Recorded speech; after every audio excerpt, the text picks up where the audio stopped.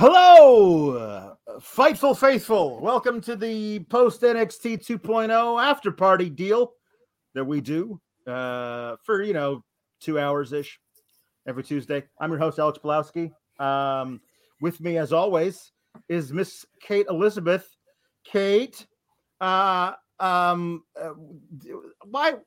would you have a tag team tournament where the winners of that tournament don't want the tag belts? I just think, sometimes in life, when you think you want something and you get there, you realize that isn't what you actually want. I don't know. This makes no fucking sense. Oh my goodness, Alex, I don't know. No, that's a wonderful life lesson, because sometimes we don't actually know what we want. We think we know, but we don't. When presented with the options at the end, I thought I wanted the cheesecake, but actually, that chocolate lava cake is calling to me from over there. I think I might want to change my order. And sometimes that's what Kaylee Ray did. She got to the dessert course and she wanted to change her order, and more power to her. Actually, it's stupid. It's stupid. It's Linda thinks really it's fine, dumb. but I think it's stupid. Everybody... But even Linda knows that with that wisdom, like there's context and a time and a place, and this isn't it. Yeah. This wasn't it tonight. But guys, even though we're giving a giant thumbs down to the ending of the show, leave a thumbs up on this video. What you get your super chats at? And Humper Chats in at humperchats.com. They work the same as super chats, but we get to keep a little bit more of the pie. And be nice to our mods today, would ya? Goodness. There. Yeah, I did like a mini hosting thing just for you because the ending was so bad. Yeah. I was like, he's not going to remember to tell people to leave a thumbs up because we're like, boo. I was gonna, but you did it better. You did it better than me. Segways are my gift. We stand and deliver. Sit and take a nap. Yep.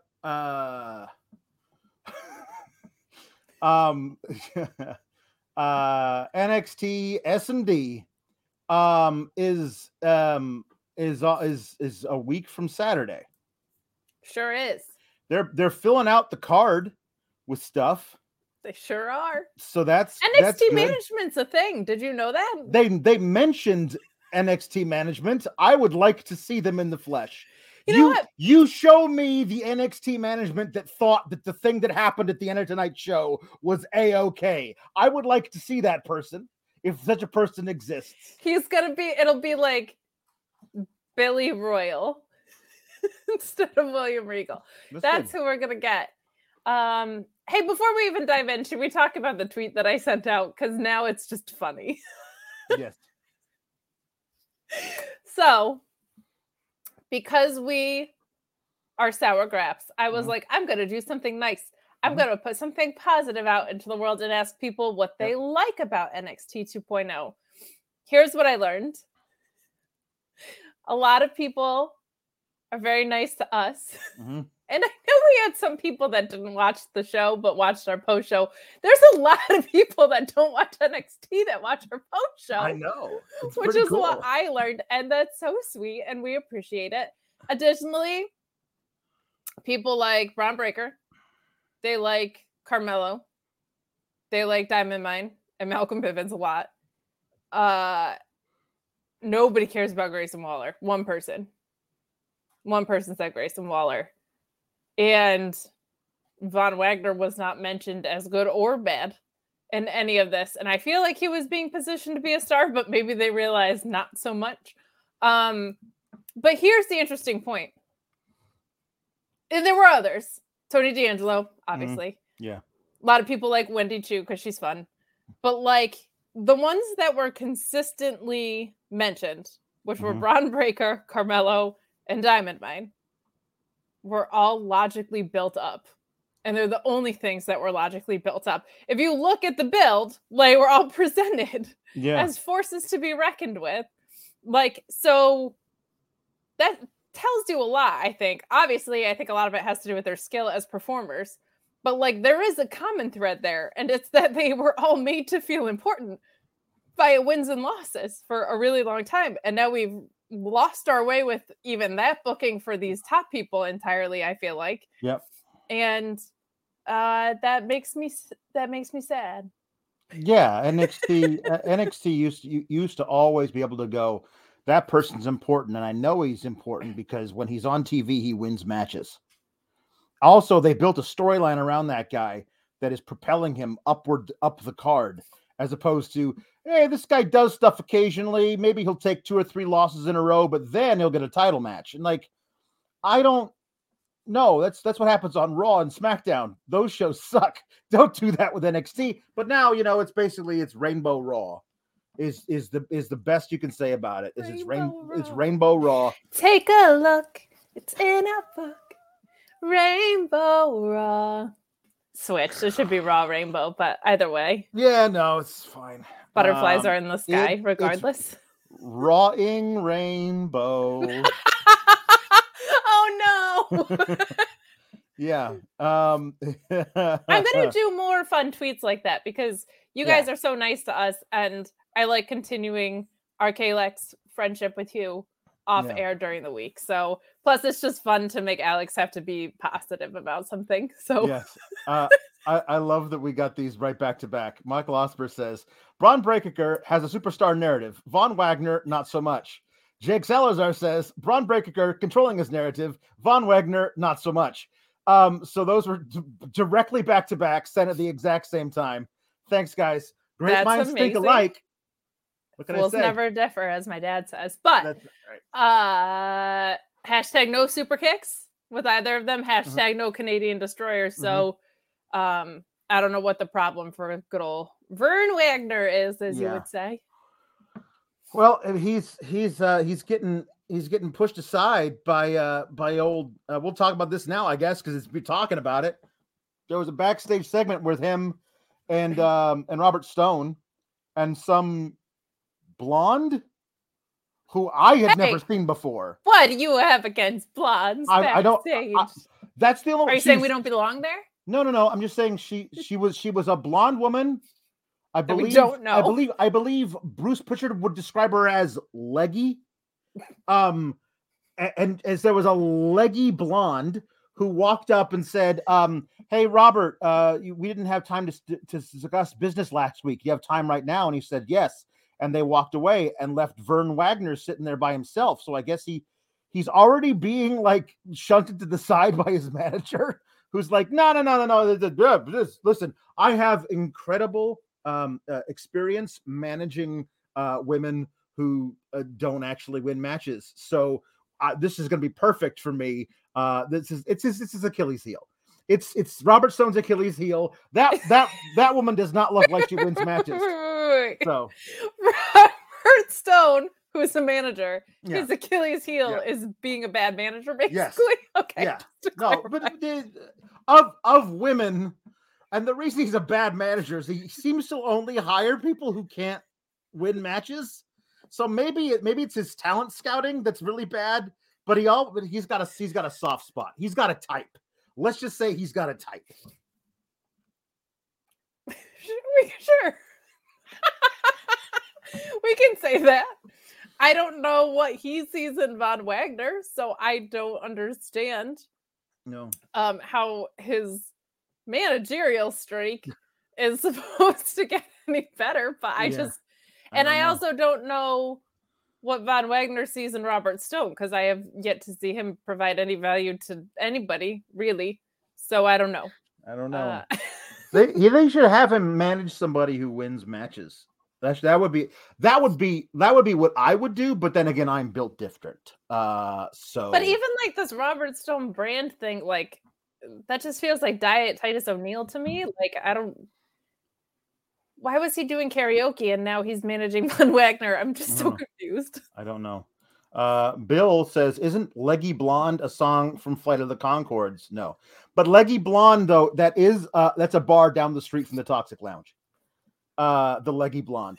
But it's out of business, and the neon sign is like. Zzz, zzz. It says Eggy Blonde, so people think it's a breakfast place. The L went out on the neon sign, so it says Eggy Blonde. are tough over at the old Leggy Blonde. Oh my goodness. But they make a great omelet over there at the Eggy Blonde. JWR says, hey, Alex and Kate, you two are the best. I want to apologize to Linda for getting her name wrong Wednesday. Can't wait to hear about the show. It's fine. Listen, it's okay. It's okay difficult. with you. It's Linda difficult gets... it's difficult to you know, it's hard to tell us apart. Obviously, Linda and then Sheila, very easy to we're like twins, basically. That's true. And Mark Quill sends Kate's fun tweets are awesome. Wrestling you. Twitter needs more positivity for sure. Those tweets help with that. It's true. Thank you. I appreciate you. Yeah, but wrestling Twitter definitely needs more positivity. Yeah. Wrestling Twitter does. Why is it so hard for people not to be weird? Just don't be weird. JW Pringle, continuing our saga. Who has better bangs, Kate or Paul Elizabeth? Answer, the undefeated Paul Elizabeth. Where do you think Kate got them from? Forget about it. And then Paul Hensler says, Sir Pringle, alas, no bangs for Papa Elizabeth, but thanks for the vote. First of all, JW Pringle and I have heat now, so get out of my family, first of all. Second of all, I got to see my dad this weekend. We had a little family get-together, and it was delightful. Oh, that's good. Jake Salazar also says, will Austin Gunn and MJF's illegitimate son be joining us tonight? No, that's Jarrett Bailey. He's not here. It's me. I like that he has a new gimmick because not Pat McAfee was getting a little old, but yeah. Should we talk about this show? I guess. Yeah. Apparently the people that tune into this also don't watch it. So I guess why not? But we should get it done before the 2-hour mark is up. It just goes no. Speaking of Raw Rainbow, JW Pringle says Rainbow Raw sounds like the gay version of the Teen Club Tingles. Rainbow Raw. I don't know what the Teen Club Tingles are, but that sounds already very not straight. No, remember the Tingles? That was the other teen club from his hometown that was not named Toxic Lounge. Oh my goodness. I'm sorry. There's a lot to keep up with. And Josh Weaver says Raw Rainbow, is that dirty? We're talking about NXT 2.0, or is it NXT 2.0 Total Divas or NXT Temptation Island? Because that's basically what this is. Temptation Island is so stupid. Why did I watch it? It's amazing. It's so dumb and great and stupid. They're like, to work on our relationship, we're going to go sleep with a bunch of other people on this island. It's so great. I want to know if he's the one. That's why I'm going to let these 7 dudes raw dog me. Oh my God. And they're so desperate to get out of their relationships. They're like, I don't know. I met this guy by the pool and he had 24,000 abs and he liked cereal. And I love cereal. So maybe I'm meant to be with him. I also love cereal. So I think it's cosmic. So I think we're just meant to be. My boyfriend Jeff doesn't like cereal. But you know what? If he did like cereal, Alex. If he did like cereal, he would probably be like, oh, I love my cereal, but I have this issue, and it's not a relationship issue. No. It's an issue with the fact that there's just no protein, and it's all carbohydrates. Well, my friends of Temptation Island and Fightful, I didn't want to plug something too easily, but sometimes a segue just falls into your lap, and it's simply magic. Cameo. What's up, you guys? It's Sean Ross Sapp. I'm not here physically on the show right now, but I still wanted to tell you about how I'm starting my day no matter where I am with delicious Magic Spoon cereal. 0 grams of sugar, 14 grams of protein, only 4 net grams of carbs in each serving, only 140 calories per serving. Keto-friendly, gluten-free, grain-free, soy-free, low-carb. It is the ultimate breakfast food. It's the ultimate snack food, and it's the ultimate food for me to take while I'm traveling. Quick, easy, all the flavors you love. Peanut butter, blueberry, cinnamon, cookies and cream, maple waffle, cocoa, fruity, frosted, all over the place. That cookies and cream and maple waffle are back permanently. And if you go to magicspoon.com/Fightful, grab a custom bundle of cereal, try it today. Use our promo code FIGHTFUL at checkout to save $5 off your order if you don't like it. They are so confident in their product. It comes with a 100% happiness guarantee. They'll refund your money, no questions asked, if you don't like it, but you will. It's perfect before, after workouts, as a snack. And my favorite thing about it is you get filled up with one serving. It's not running back and forth to the cupboard to get more, racking up those carbs, racking up those calories. Magicspoon.com/Fightful. Use that code FIGHTFUL. Kate, I'm so tempted to do, and if you want things falling into your lap like magic, and then doing the next one, but I'm not gonna. That's not who we have tonight anyway. I know. But I mean, I did that, so I ran the wrong ad on our AEW post show. But yeah, let's talk about the show or whatever. I guess. Yeah. The show, not Temptation Island, NXT tonight. All right, let's do it. Fine. Opening. Okay. Well, we got some things to talk about. we got some humper chats and super chats about Robert Stone and Von Wagner. Well, see, Von Wagner the problem with Von Wagner is that he is fighting other superstars. He should be fighting the true enemy, himself. That's one of the rules. It's called controlling your narrative. It's not. Ricardo the bad guy says, "I loved it like I love car crashes." That's yes. Well, all of NXT could be that. If you like it, that's why you like it. There can be another reason. Mark Losper says, "Robert Stone, my type is losers." True. Jake, I'm not saying it's because of him that we haven't seen his value yet, by the way. But what I'm saying is we have not seen his value yet. They have not put him in a position to show us his value. Jake Salazar says, if Robert Stone loves losers, then he's going to be Veer Mahan coming when he sees main roster Hurt Business. That's not fair. That's not fair. I mean, it is, but it's not. It's not nice. It's not their fault they're booked so poorly. Yeah. Okay, so we got our opening bout was one of those qualifiers for the old ladder match there at Stand and Deliver. It was Roddy Strong versus Solo Sikoa, Blonde Uso. Figured this was going to go this way. But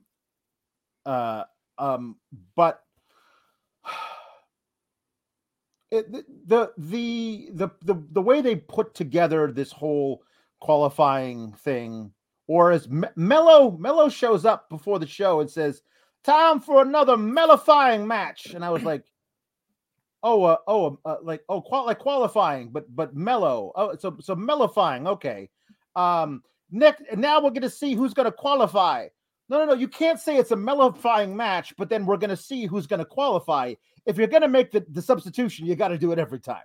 So it's a mellifying match. Who's going to mellify? Also, instead of quality, it'll be melody. Anytime there's a qua, just put it with the mellow in there. I think we should just do that. This is very quickly turning into it being a narrative. It's a narrative. I'm trying to control it. It's my fault for not controlling it. Alex, control it, because it's between you and yourself. I thought this was fine. Solo Sikoa won. This was good. Roddy Strong is it's impossible for him to have a bad match. He's a great professional wrestler. Yes, but it does feel like he's kind of just become the guy who makes other dudes look good when they beat him. Guy on the roster, like he's Oni Lorcan. Is that basically what Roddy Strong's role is now? Like, which is too bad. But I do think he's great, and it's one of those guys that, like, I just wish that maybe he'll be in line for another push at some point before his contract runs out. Who knows? Who knows is correct. I don't know what's happening on the show virtually ever, but I do know I like matches that have stakes, and qualifiers are neat. And I appreciated that. I also appreciate that Solo Sikoa is kind of like, in addition to being a blonde Uso, he's a little bit like he's a lone wolf, but they don't tell you every 20 seconds that he's a lone wolf, which is refreshing. Like, he doesn't really have any friends down there. He's not trying to align himself with anybody. He's not interfering with people's matches. He's just kind of there to show up and kick ass, and he doesn't really trust anyone because they're all making out with each other and losing their minds. And I appreciate that about him. And I just appreciate that that's not like his gimmick or anything. Like, yeah, it's just who he is. I don't know what his trajectory is, and I don't mean that in as bad of a way as I think I mean it for a lot of people on NXT. I mean, they could call him up and add him to the bloodline tomorrow, or he could be here for another year and be a North American champion at some point and see where it goes. Like, yep. I feel like ring-wise, he's ready. I think he knows who he is as a wrestler from a character perspective, but it's just a matter of what does that look like in WWE landscape right now. I thought the match was a really solid opener. Predictable booking, but a good match. And I agree with you about Roddy. I don't know what's next for him. Like, he could be named, I don't know, Diamond McDougal on the main roster tomorrow or something. Like, I have no idea what's going to happen to him at all. Like, he could get called up and put in a ridiculous hat and that be his character. Or he could stay here and make other guys look good, kind of like Kushida's doing, or did for A-Kid last week. So I don't know what's next for him, but it does seem like they unified the belts, and then his push kind of, I don't want to say got halted, but is a little more directionless than it was. But a really solid match. Like, you're not going to see those guys have a bad match. No. And I think that this is a really great match for Solo Sikoa to have. He's been having really good matches with people who are veterans. You don't get much more veteran than Roddy Strong at this point. This is fine. So I think Solo Sikoa is the right guy to win it. So good. Mark Losper says that I assume that the winner of the North American title ladder match will trade in his title shot for a shot at the unified title on the Raw after Mania. No, there's not a title shot at stake. You actually win the North American Championship. That was the crucial problem with the Lady Dusty. The finals weren't actually for the tag belts. If they had done that, like they've done a couple of times before with the men's Dusty, then maybe. Well, if you lose, it doesn't matter because you just get a title shot. That's also true. Tom LaValle said it's not like Roddy Strong re-signed to team with his wife, and they fired his wife, who apparently I think she won tonight on Dark. So I hate to be the bearer of bad news. I am afraid I have some bad news. That's exactly what happened. Oh no! Darn it! Shucks. Yeah. The Nerd Guru says, I need Roddy to leave so that we can do the full UE and AEW. So that when Kenny returns, he can reconcile with Hangman, with the Bucks, and then the UE versus Elite Blood and Guts. Wouldn't that be a great thing to happen in an alternate universe? That would be wonderful. It would be. And Tay Conti's there. And we all know she was a part of the Undisputed Era as well. So she was, for one glorious night. They recruited her to take out Nikki Cross and then never, ever referenced it again. The one time during that magical time of NXT, they were very much like the main roster. What are you talking about? That never happened. Pay no attention to the thing you saw with your own eyes. The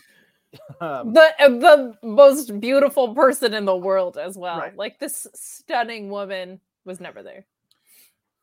So, Kate, I'm going to need you to answer no. just a quick question. No. I'm listen. I understand that women's friendships is different than maybe men's friendships might be, depending on your friendship. Last week we saw Persia Parada and Indy Hartwell have a match over who was I don't know, the better woman or whatever. The better maker-outer. No, but they had the match to see because they wanted to fight because they don't like each other. Right. And then Indy won. And then they to prove who was the better maker-outer, they both made out with their respective partners. And apparently, according to WWE, that video got 6.5 million views on the TikTok, which proves that everybody loves NXT Temptation Island. NXT Temptation Island. NXT Temptation Island. NXT Temptation Island. But this week, they're hanging out in the locker room. They're frenemies, right? That's what we're getting to. They're frenemies now. That's a thing that I'm personally, as a middle-aged male, I'm not really sure if I understand the real definition of that term. But are they frenemies now? Because they were definitely sniping at each other, but like in a casually catty way, as opposed to like really not liking each other. I'm just kind of, this whole storyline for these two women seems to kind of just be like there. Well, nobody behaves like this, so. Oh, okay, good to know. So there's that. I don't think it's a frenemy. Paige and AJ were kind of frenemies more when they had their feud. These two more outright hate each other. It's a little less like passive aggressive. But I don't know, because neither of them are fighting. They're not fighting over the same guy. They both have their respective guys, so this makes no sense to me, really. Yeah. Like, one of them is married, so like, why does she care that her friend is dating someone that she used to date? Like, I don't know. It's just very. It's weird. Because I know that you and I sometimes we have a bit of a falling out. Maybe we might have been a little. Sometimes I drink a little too much wine, and then I might say something I regret, but always I'll say, "Listen, honey, I'm sorry. I should never have said the thing I said about the thing that I said it about." And then we make up and we're friends again. We have coffee. It's no big whoop. But I understand that it's not like that sometimes for other people. But anyway, they're talking about who's got the hotter boyfriend, or I guess in one case, husband. But Dexter has a match with the Tony D'Angelo, of course, who I love very much. He's a very nice boy. Love the Tony D'Angelo. Oh, I love him like a son, of course. Not in the way you're doing. We're not getting. I don't know. I know you pinch his cheeks. I don't know what cheeks you're pinching. Let's not start. All right. Now we're on good terms here. I'm liable to shut off this whole FaceTime dealy right here. Just go away because I don't want to do this anymore. I mean, we know you're searching for husband number 9. That's all I'm saying. Listen, I am old enough to be his great grandmother. All right. Are you? Yes. Well, don't know. Today I am, I suppose. Okay. I'm done. Dexter and Tony D have a match. We broke Alex or we broke Linda. I don't know which one we broke. I don't know. It's such a weird deal. I love Tony D'Angelo. I'm glad he's having matches now again. He was off TV for too long from my too long. And I always be on my TV. I like his matches. I like the way I like his style in the ring. Like he's like half brawler, half grappler. Like he just chucks dudes around when he gets a hold of them, but otherwise he just likes to kick him in the gut, and pound him over the back. Like that's fun. He's a fun guy to watch be a heel, because he's also always working the crowd and just the camera and everything. He's doing some really good stuff. But both Indy is out there rooting for Dex, and she has invited Persia and Duke Hudson to come out and watch as well. Earlier in that before segment, Persia said that how it's Index is their little couple name for Indy and Dexter. Well, they're called Dooja, and Dooja sounds like a very fancy European feminine hygiene product. Do you want to try the Dooja? It would really, it would make you so fragrant. Like, no, I don't want to try the Dooja. Thank you very much. It's a designer. Yeah. Ladies hygiene product. Well, the thing well, is, I said that like they've never ever named anything in this company without Googling it first. So I'm sure it wasn't because if you put their names together, Persia and Duke, you have no choice but to go by Duja, because the other way it would be Puke. So you can't do that. Yeah, and then you not only is it a bad name, but you run into trademark issues with Puke, the technical wizard wrestler that we all knew. So they're all out there watching. And at one point, Duke opens the buttons on his shirt, and Vic Joseph says, "What is Duke Hudson doing?" And Wade Barrett goes, "I don't know, but I don't have any objections." And I just love that Wade Barrett in canon is gay for Duke Hudson. I don't know why, but he totally is. Why not? Like, not there's anything wrong with that, but I mean, it's. He's also been straight in canon before, so we have questions. I think that's fair. Yeah. But he distracts Dexter long enough for Tony D'Angelo to go over and try and get his little crowbar. But Indy grabs it so he can't have it. And then Persia grabs it from Indy, and then Tony grabs it from Persia, who resists it being pulled into the ring and lets go right as Dexter walks up from behind. So he clocks Dexter with the crowbar, and somehow the ref ducks so he doesn't get hit, but also doesn't see the crowbar hitting Dexter. But why did you duck if you didn't know he had a crowbar? I actually thought that was well done, because it looked like he was just trying to. The way he turned around, it looked like his arm was just coming at the ref's head. And I was like, no, that's actually, I thought that was actually good, because you would naturally duck out of the way if someone's swinging back fist was coming at you. So just because he didn't see the crowbar, it's like you would still naturally move. So I actually kind of liked that spot. There was a horribly missed leg drop. Yes. You caught that, but Tony D was selling too much. He didn't realize he had to lay flat for that long. Yeah. He was rolling around going, "Oh, ouch. Oh, whoops. I should have been laying flat." Those kind of botches I find very fun, sincerely, because it was like shit happens sometimes. Who cares? This is that one spot that you do, Dex, where you kip up and then immediately jump into a leg drop. And I didn't know you were doing that, and I'm sorry. I'm kind of new. Sorry. But afterwards, Indy's pissed at Persia, and then Tony D'Angelo cuts a promo about how he's gonna hey, Tommaso Ciampa, you thought I was coming over here, I was gonna be respectful, but you don't know what he. And then Tommy Ciampa comes up from Tommy Ciampa's music hits, and he enters from behind, and he hits him with the fairy tale ending, and then he cuts a little promo on his unconscious body. This is a match I'm really looking forward to. We know this is probably Tommy Ciampa's last match on the brand, so Tony D is going to go over.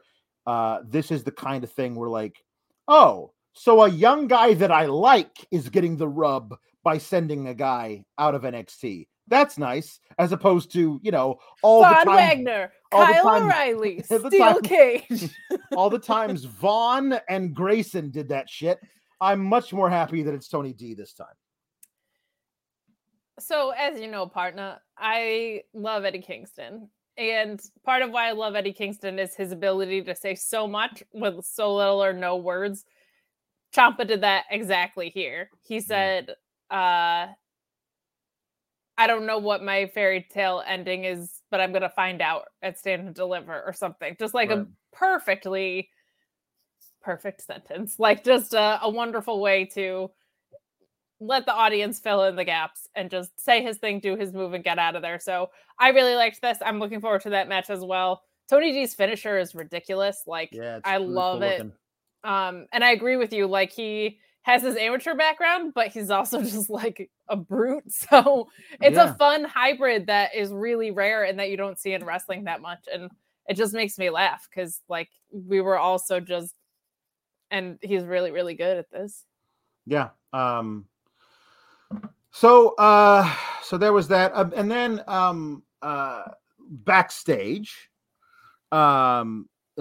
Indy accuses Persia of letting go of the crowbar at the right moment so that Tony D would hit Dexter with it on purpose. And she denies this. How dare you? I would never do that. But Duke could beat any man on the roster, no problem. And Dexter's like, bet. But he doesn't say anything because he's Dexter Loomis. He walks over to an easel and apparently sketches something in 5 seconds and then shows it. One 3-colored marker, by the way. Yes, one marker. He just does this, and it comes out, and there's 3 colors on it. But it is a caricature of Gunther with giant ears, which I had never thought of Gunther as having giant ears. But he has giant ears in this caricature, and Duke's like, oh no, I don't want to do that. And it turns out, oh no, he did not want to do that. Things did not end up well for him, but we'll talk about that later. I don't know what this is all leading to. I mean, I'm assuming it's going to be a mixed tag match. Maybe we'll get a singles Dexter versus Duke Hudson. I don't know where any of these people are going via this storyline. Are they moving up the card at all? Or is this like something for them to do that you think is funny? I guess. I mean, isn't that the story with Riding Rainbow? Yeah.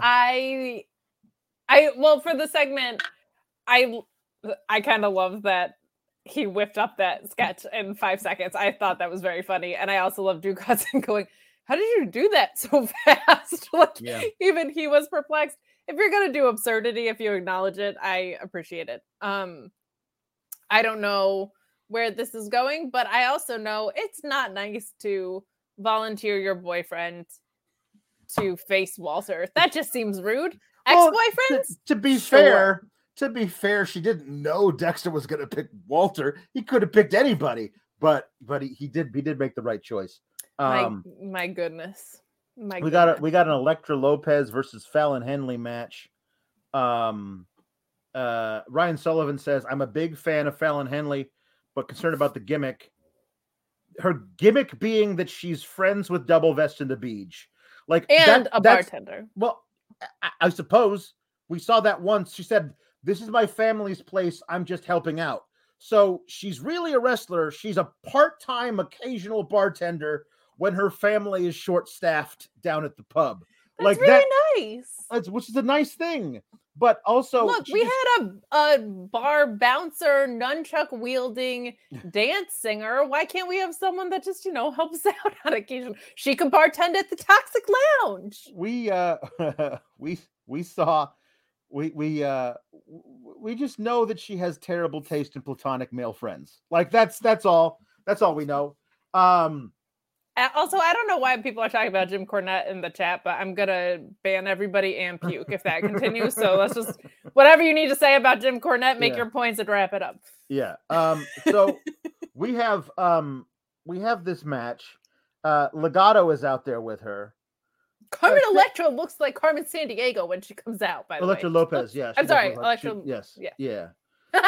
Carmen Electra Lopez. Carmen Electra Lopez. Nailed it.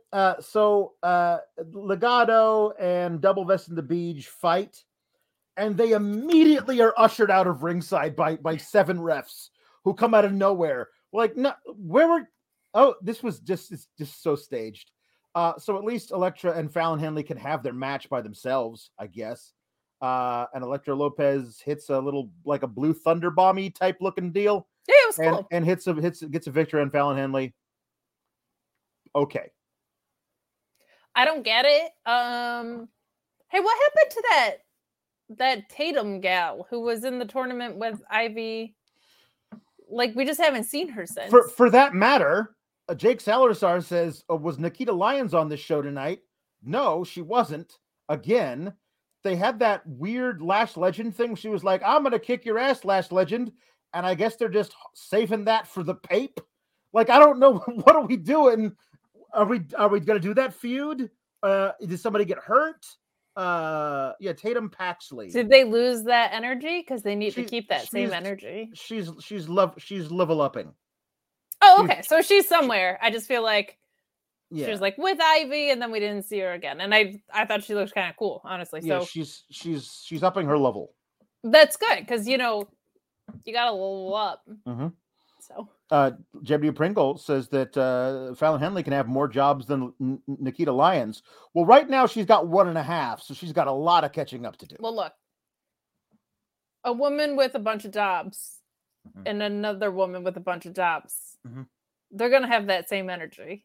You know what I mean? So I don't know what I mean. So don't worry about it. Yeah. In this rundown from Luis Polito, he has mentioned a Zion Quinn and Draco Anthony segment, which neither of us remember. I may have ordered Chipotle and it arrived at that time. and I was putting my daughter to bed, so I have no idea what this. I'm going to try and scan through some other notes and see if I can figure this out. Yeah, we're so terrible at this. Draco Make Anthony, up things that happened in that segment. Here we go. This is me making up, pretending that I know what happened. Okay. So Draco Anthony was in the I'm going to tell you about it as Linda. Here we go. So Draco Anthony was in the locker room, and Zion Quinn walks up, but Draco's phone rings, but he keeps ignoring it. Now Zion Quinn says, "Is that Joe Casey? Is Joe Casey bothering you on the phone? You should really change your number." But it is Joe Gacy who's calling him. So Draco shows Quinn a video message left by Joe Gacy. Now Gacy says on the video message, he says that Draco, you don't have to live your life all alone. You should open your mind and let me help you, says Joe Gacy, because together we can make your life so much better. And then Draco throws his phone against his locker. I guess he was ready to get a new plan so he can get a new phone for free, I suppose. And then Zion Quinn says, "You know what to do, don't you? You got to handle your business like a man." And then Zion Quinn says that he's got Draco's back if he needs it, but you got to handle it straight. And then Zion Quinn walks away because he's a real man who says you should get into a fight, and if you do, I might be there to also help you in the fight. And that was this segment. That's what really happened in the segment, because I saw the very end of this where he threw his phone like that basketball player did to that fan. Is the Undertaker going to manage him? Because he's a man's man. So I just have questions. I don't know. Joe Gacy getting in people's heads for a segment I didn't see most of. I'll take it. Yeah. So Wriggler and Zood come out, and Zood gets to do his full entrance, his glorious entrance with that's awesome. They got to give. He won't give in. He won't give in. He won't give in until he's victorious. There it is. At which time is appropriate to give in. Yes. Which seems weird. I am just needling you a lot today, and it's really fun. I'm so sorry. It's the little sister in me that's just gonna interrupt you and say things like that. No, it's good. I don't know why once you've secured a victory you would give in. Well, because you're victorious. It seems to me that you should use that to propel you forward. You know what it is? I won. Now I give up and I surrender. Is a kind of a weird thing to do. Let's not do any more of lyric analysis of this whole Bobby Roode song. Well, it just feels like you're done. Like you've controlled your narrative. There's no need to do anything else. Yeah. Anywho, this match was so good. This match was very good. It's one of those deals where Robert Roode on Raw is like a 71 tops. But when he crosses that threshold back into NXT, then he's former NXT champion Bobby Roode, and now he can actually stand up to Braun Breaker because we saw him get pinned, we saw him get humiliated because he's a wrestling veteran of 20 years at this point, maybe longer, and we saw him get pinned by a Shamrock Shake last night. So it doesn't make a lot of sense to me that he could put up a good fight against Braun Breaker. Who would I forgot we called Dominic Shamrock Shake. Because he's green and vanilla. he's vanilla. Yeah. God love you. So I do think that it is one of those deals where I know there is not a transitive property 1-to-1. Like if this guy, the main roster is a different world. Totally. But even within NXT, if this guy beats this guy but loses to this guy, it doesn't mean that there's like they're ranking up between. They don't do it that way. They should, but they don't do that. They're not leveling up. It does hurt me significantly in my soul to watch a Shamrock Shake pin Robert Roode so easily last night, and then Braun Breaker struggle with him so mightily tonight. That's just me, though. But booyaka, booyaka, Shamrock Shake. That's good. Thank you. That's good. Thank you. That's good. I'm a genius. Yeah, you are. That's good. That's good stuff. This match was really good, though. Robert Roode is a consummate professional. Like he's so good at doing whatever you need him to do. He will do his damnedest somehow to make a Shamrock Shake look like a good wrestler. And he doesn't need to do that against Braun Breaker. He just needs to walk him through this match where Braun gets to fight from underneath. Like he does this thing. Like I just think that as often as Braun Breaker is going to run full speed at the turnbuckles, and a guy is going to get out of the way, and then he's going to spear the ring post with his right shoulder. That's going to happen to him at least once every match he ever wrestles. He should just wrestle with a shoulder pad on his right shoulder. Just get that out of the way. Just a thing that he should just do just to make sure, because it's always going to happen. But every time he sells the collarbone after doing that spot, I think, oh no, this kid didn't injure himself, did he? Because that would be terrible. Because not only does he do it then, but he also landed really high on his shoulder when doing the Frankensteiner off the top rope. Yeah. And then he started selling it harder. And I was like, oh no, did he really tweak it? Because he wasn't lifting his arm. Like he could not lift his arm away from his chest. I was like, well, that's what happens when you break a collarbone. You can't actually do anything. I hope they didn't screw it up. But then he just started doing like his Hulk up stuff. And I was like, see, you sold me a ticket, you dumb son of a... Like, he's so good at this. He's a natural. And I do love the Braun Breaker. I wish they would change his stupid name, but he is really, really, really good. And if he's not the top guy in all of WWE in 5 years, they've made a grievous error. He's great. He definitely went to the same school as MJF for in-match injury selling. Like the two of them are two of the best doing it and two of the youngest. Like I absolutely love when people commit that hard to it, because it does make you wonder a little bit, like you're supposed to. Great match. It's been fun seeing Dolph back and seeing Rude back. Seeing that, or I guess Dolph not even back because he was not really in NXT, but it's almost like they're on a field trip or something. They seem like they're having so much fun. I love Bobby Roode. I think he's a star, or Robert Roode, or Rick Ross, or whatever we're calling him. But I think he's great. I really like him. I felt like he could have been a much bigger star than they booked him to be. I think he would have been a great mid-card champion for a lot longer than he was given a shot, but it was just fun to see him in a singles match. He looked like he was like having a blast. I feel like you can really read that on some wrestlers, and he's one of them. Yeah. And they gave this match a lot of time. This was longer than most of Breaker's matches, and especially in a non-triple threat scenario. And I thought his stamina was great the whole time. I didn't feel like the energy dipped really. I felt like the match was really well paced for both of their styles. Like they would speed up and then they would take their breath and get back in it, which is not always easy to do. So a really, really strong match. And it seems like they're really testing Breaker in a lot of different scenarios before they call him up, which is smart. Yes. He hit his spear, which is one of the best ones I got in WWE right now. And then he kicked out of the glorious DDT at 2.97.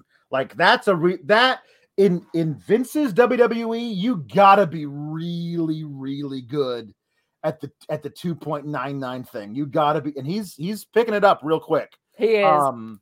And then the finish was Rude going up to the top for the blockbuster, but somehow Breakker caught him fluidly into the power slam, which was like a really cool move. And I just think this guy's really he's going all the way. I'm torn. Like, well, here's the deal. I have no confidence that they're actually going to make him into the top guy in the company in 5 years, or even like a top guy in the company. So like, cause they mess everything up. So do I want him on Raw or SmackDown? Like right after Mania? I don't know. Like there's so much room for error. Like they just are so terrible at this. But like, you know, is he going to win the title back from old Wriggler at Stand and Deliver? Probably. But if he doesn't, that means they're calling him up on Monday or Friday of the following week. And that's not bad either, I suppose, until they screw him up. I think they put him in this situation until Cody actually signed, because I think now Cody is going to be your champion at SummerSlam, and he'll probably drop to Braun like at Rumble, but they might wait to call Braun up. Cody? I think they're going to pull the trigger, and then I think they're going to screw it up. Intercontinental champion, yes? No, I think he's going to dethrone Roman, and they're going to ruin everything. No, they they're don't not. care. No, they're not. So what? We're gonna wait around for The Rock? Yes, we're gonna wait around for The Rock for a feud that doesn't need the title. Oh yeah, absolutely. No, but they think it does. They think it does, and I think in 6 weeks Cody will be firmly in the mid card, and nobody was going to care about him. I really do. I do not think I don't think they have any idea how to use him, just like they had no idea how to use him before. You know, I think because they love booking moments and not reigns, they will have Cody either do one thing, which I wouldn't like, which is he'll beat Seth at Mania, and then Roman will come and say, I beat everybody on this roster, blah, blah, blah. And then Cody will say, you haven't beaten me. And he'll either beat him there, or I think he'll beat him at SummerSlam. And I think he'll have like a reign until Rumble, because they don't really care what else to do. Or he'll win and they'll give it back to Reigns or whatever. Like I think they're gonna capitalize on the moment, and then they'll book something stupid like they do with everybody. They'll capitalize on the moment at Mania, and then I almost guarantee he'll be working heel, because he will talk about how this place sucks, and it sucked when I was here, and it sucks since I left, and now that I'm here, I'm going to change it in my own image, because they'll probably do some because he's a bad guy for leaving and starting another company in Vince's eyes. There's no way that character is a good guy. So even if he's coming back and re-signing, I feel like they're going to screw it up whatever they do. But I wish I had your optimism, because if they actually have him in the main picture, that means that they're actually going to do something decent and creative with him. No, it doesn't. It just means that they're going to have him face a guy that happens to have the title. It doesn't mean they're going to do anything important. Yeah, I guess. Look at the last organic moments that you've had. You had Big E, right? Great moment, booted the reign. You had Bianca, great moment, booted the reign. You had Kofi, great moment, booted the reign. They're going to do that with Cody. Yeah. And everybody who's excited about him coming back is going to be disappointed. And everybody who doesn't care about him coming back is also going to be disappointed. Yeah. And they're going to say Cody was never a top guy. That's why the reign failed. And that's going to be your Cody Rhodes return story. That's what I think. And I think it's an absolute ridiculous creative gap that they have no desire to close, because they simply do not care. If they introduce, I mean, they're going to unify the titles, put them on Roman almost certainly. But that doesn't mean that Raw is not going to have a top champion. They're just going to create another title for somebody to hold. And you think it's just going to work both? I think that he'll be the unified champion, but that like the top title on Raw isn't going to be the United. No, Roman's not good. work both. He doesn't work on SmackDown. He comes out and cuts a bad promo for 7 minutes after his like, no, he's not going to work anything. But I'm saying, like, if they do another title, or Roman abdicates the one he doesn't want or whatever, Raw is going to need a top champion. I feel like they might have Cody win the top mid-card belt, which is whatever the hell the top belt on Raw is. The Adrenaline belt. The Adrenaline belt. The Adrenaline My Soul belt. And then from then on, they'll actually blame him for the bad reign there. But I don't think he's going to come anywhere near Roman for a while, because they wanted to be on Raw because they need an interesting storyline on Raw, which they do not have currently. I know that's right. So anyway, Breakker got super kicked in the face by Dolph Ziggler. He was out at ringside, but got booted to the back during the match, and then came out after the match to super kick a unaware Braun Breakker. So he cannot be in control of your narrative because he does use the super kick. Just to clarify. Yeah. You know what was crazy with Ziggler? It was like he was out there, and then suddenly he was nowhere to be found. You know? That is true. And if you don't want people knowing where you are, well, there's a way to do that on the internet, and that's with NordVPN, y'all. I've started to travel a lot more for work, which is why I'm not on this show right now, and there are little things that I'm discovering when I'm on the road. This show is sponsored by BetterHelp. If you had an extra hour in your day, what is the first thing that you would do? Read a book, take a nap, play some video games, do something for a friend, volunteer. A lot of us spend our lives wishing that we had more time, but the question is, time for what? And if it was unlimited, how would you go about using it? The best way to squeeze that special thing into your schedule is to know what's important for you and to make it a priority.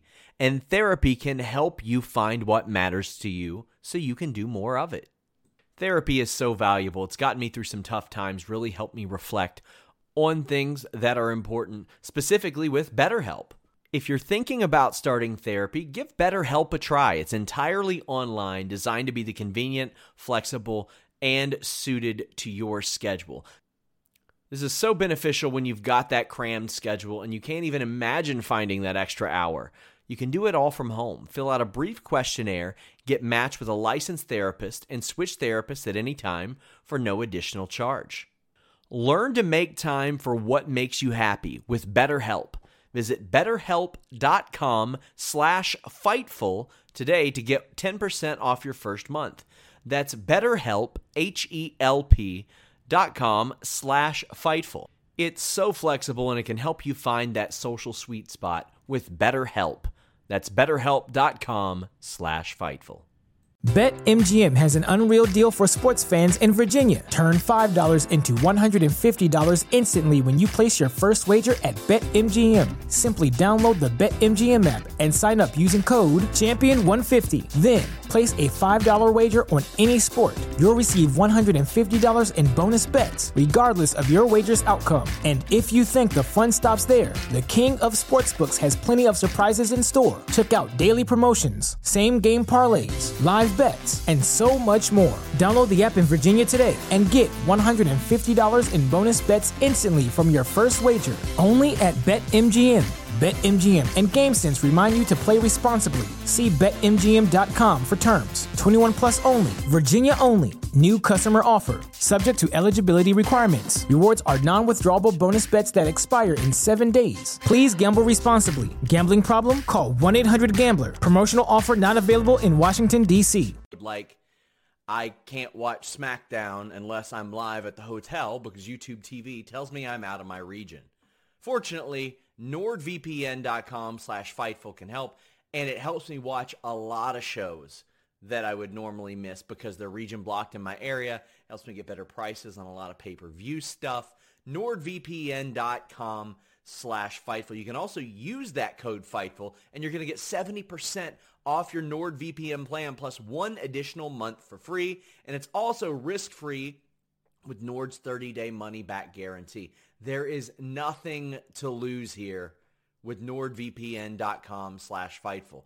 It's the equivalent of buying a cup of coffee every month, a small price to pay for premium cybersecurity and access to vast amount of entertaining content. NordVPN.com/Fightful. It has made my life a whole lot easier, especially on the road. Check us out. Use that code Fightful at NordVPN.com/Fightful. Hey, you know what else you should do? What's that? Subscribe to Fightful Select for $5 a month. Mm-hmm. Wouldn't that be a great idea? It would be great. Wouldn't you want to feel like you're at a giant concert with 6,500 friends of yours, which is about what the Fightful Select subscription is? Yeah. But you don't have to even risk COVID or spend money going anywhere else. You could just, for $5 a month, keep up with all the contract news in the history of the world. Sean broke the story about baseball getting back together. He didn't really break that, but that's just something I was asking for a really long time. Just please update us on the union and the association. So that was behind the paywall. You guys could have known before anybody else if you would just subscribe for $5 a month to Fightful Select, FightfulSelect.com. Also, Alex. Yeah. Friday before Mania, Friday of this week, who's doing the Friday Night Post Show? I do. You want to tell them? It's us. It's us. It's me and you. Yeah, Team Kalex, we get a double dose this week. Sorry, everybody. The Nerd Guru says SRS gave me credit for tossing the name Shamrock Shake for Dom to you last week, and I cannot take credit, unfortunately. Just clearing the air. Love y'all. That was Luis. That was Luis who did that. Because both Sean and Denise popped hard for the idea of a Shamrock Shake. That was Doc Mueller who came up with that, of course. And he is a vicious man and will get very angry about. You got to give him his props. Mark Losper says of Nikita Lyons, to be fair, if I had a feud with Lash Legend, I wouldn't show up either. It's also true. It could be hazardous to your. Anyway, so there's a Chase U segment where Bodie is going to give his oral report on Fortitude, and while he's doing it, some guy raises his hand. He's like, "What are you doing? You're interrupting my report. I was getting in my flow talking to Mr. Chase about how much he means to me." And he starts cussing at him. And then Andre Chase says, Bodie, calm down. Who taught you to have such a vicious outburst?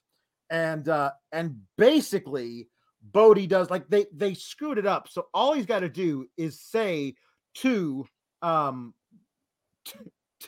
Andre Chase the immortal words of, "You, all right? I learned it by watching you."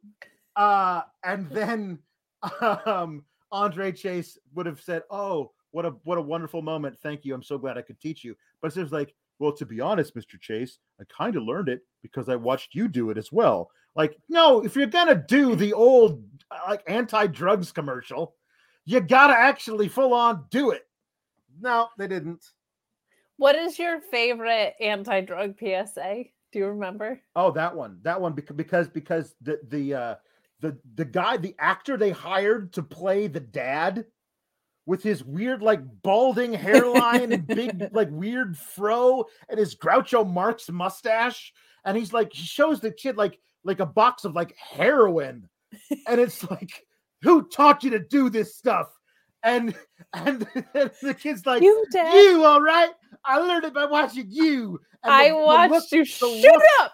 The look on Mr. Cotter's face when he realized that he taught his son to do really, really hard drugs is just hilarious, and it'll always be hilarious. Eggs in a pan, brain on drugs is pretty good. That is really good. Remember the Flat Girl? Yes. That I think is my favorite. Yeah. I think Flat Girl was my favorite. They're amazing. There's compilations on YouTube. I've watched every single one, and they make me want to do drugs. I don't do drugs. Yeah. But they make me want to because it looks really, they just make it look really fun for the most part. Most of them are like, "You will be relaxed and enjoy yourself." Look how fun your surroundings become. Yeah. They think that's where Vince McMahon learned about what we just do. It all makes sense now. There you go. There you go. The shaman was that dad. Josh Weaver says that Chasing University is toxic masculinity university. Totally is. They were getting close to something I liked. Like when it became a parody of itself a little bit, I was like, is this heading in a direction where they're going to make fun of themselves? But they didn't go far enough. No. Mark Losper asks, who are these Chase U Center segments for? I don't know. Not for me. And so now I'll tell you what this isn't for me. This is not for me. Grayson Waller versus A-Kid for a spot in the ladder match. You brought in A-Kid, who's very, very good. He's a prodigy. And you had him beat Kushida last week in his debut match. And then you had him wrestle Grayson Waller tonight. You had him scout Grayson Waller's terrible finishing maneuver where he has to get out of the ring and roll into a jumping cutter or stunner. And you had him catch him in a submission maneuver, which was really great that he had it scouted. But then he just friggin' did it again. And Kid A, that's a Radiohead album. That's a great album. It is. A-Kid didn't have it scouted this time and got hit with it and lost clean, unless I'm misremembering something. Did Sanga get involved and I didn't see it? He beat Kushida clean last week. Good enough to beat Kushida, but not good enough to beat Grayson Waller is not a thing anyone should ever be on television. So I hated why would you do what you did with A-Kid last week, but then do that this week? And I get it, because after he lost to Grayson Waller, Mello comes up and says, here's what we're going to do. All the guys who lost the qualifying matches, which is Cameron Grimes and Roddy Strong and A-Kid, they're all going to have a match next week, a second chance match, and the winner of that match gets into the ladder match. So the only reason you do what you did with A-Kid this week is because you're going to have him win next week, which I'm kind of worried about what that's going to do to Cameron Grimes' psyche if that's what happens. But anyway, what did you think about all this? I think A Child is very good at this, and it made me sad that he lost to Grayson, but I'm supposed to believe that Grayson is a top guy and that Kushida wears jackets and loses matches. But the quality of the match between him and Kushida last week was so good, and it makes it really hard to buy into that. Also, yeah, the having a move scouted the first time but not the second is really dumb. I'm not surprised the booking went this way. I just don't know why you have this match if you're trying to build both of these guys. They should just face other people. We don't know enough about A-Kid yet for him to be able to take a loss and me feel like he's still important, I feel like. So I just would have rather had A-Kid face someone a little jobbier and win. But the match itself was all right. Waller just feels very one-note to me the way he's presented. Yeah. And I'm Sanga is not very good. So even him adding someone into the mix is not helpful.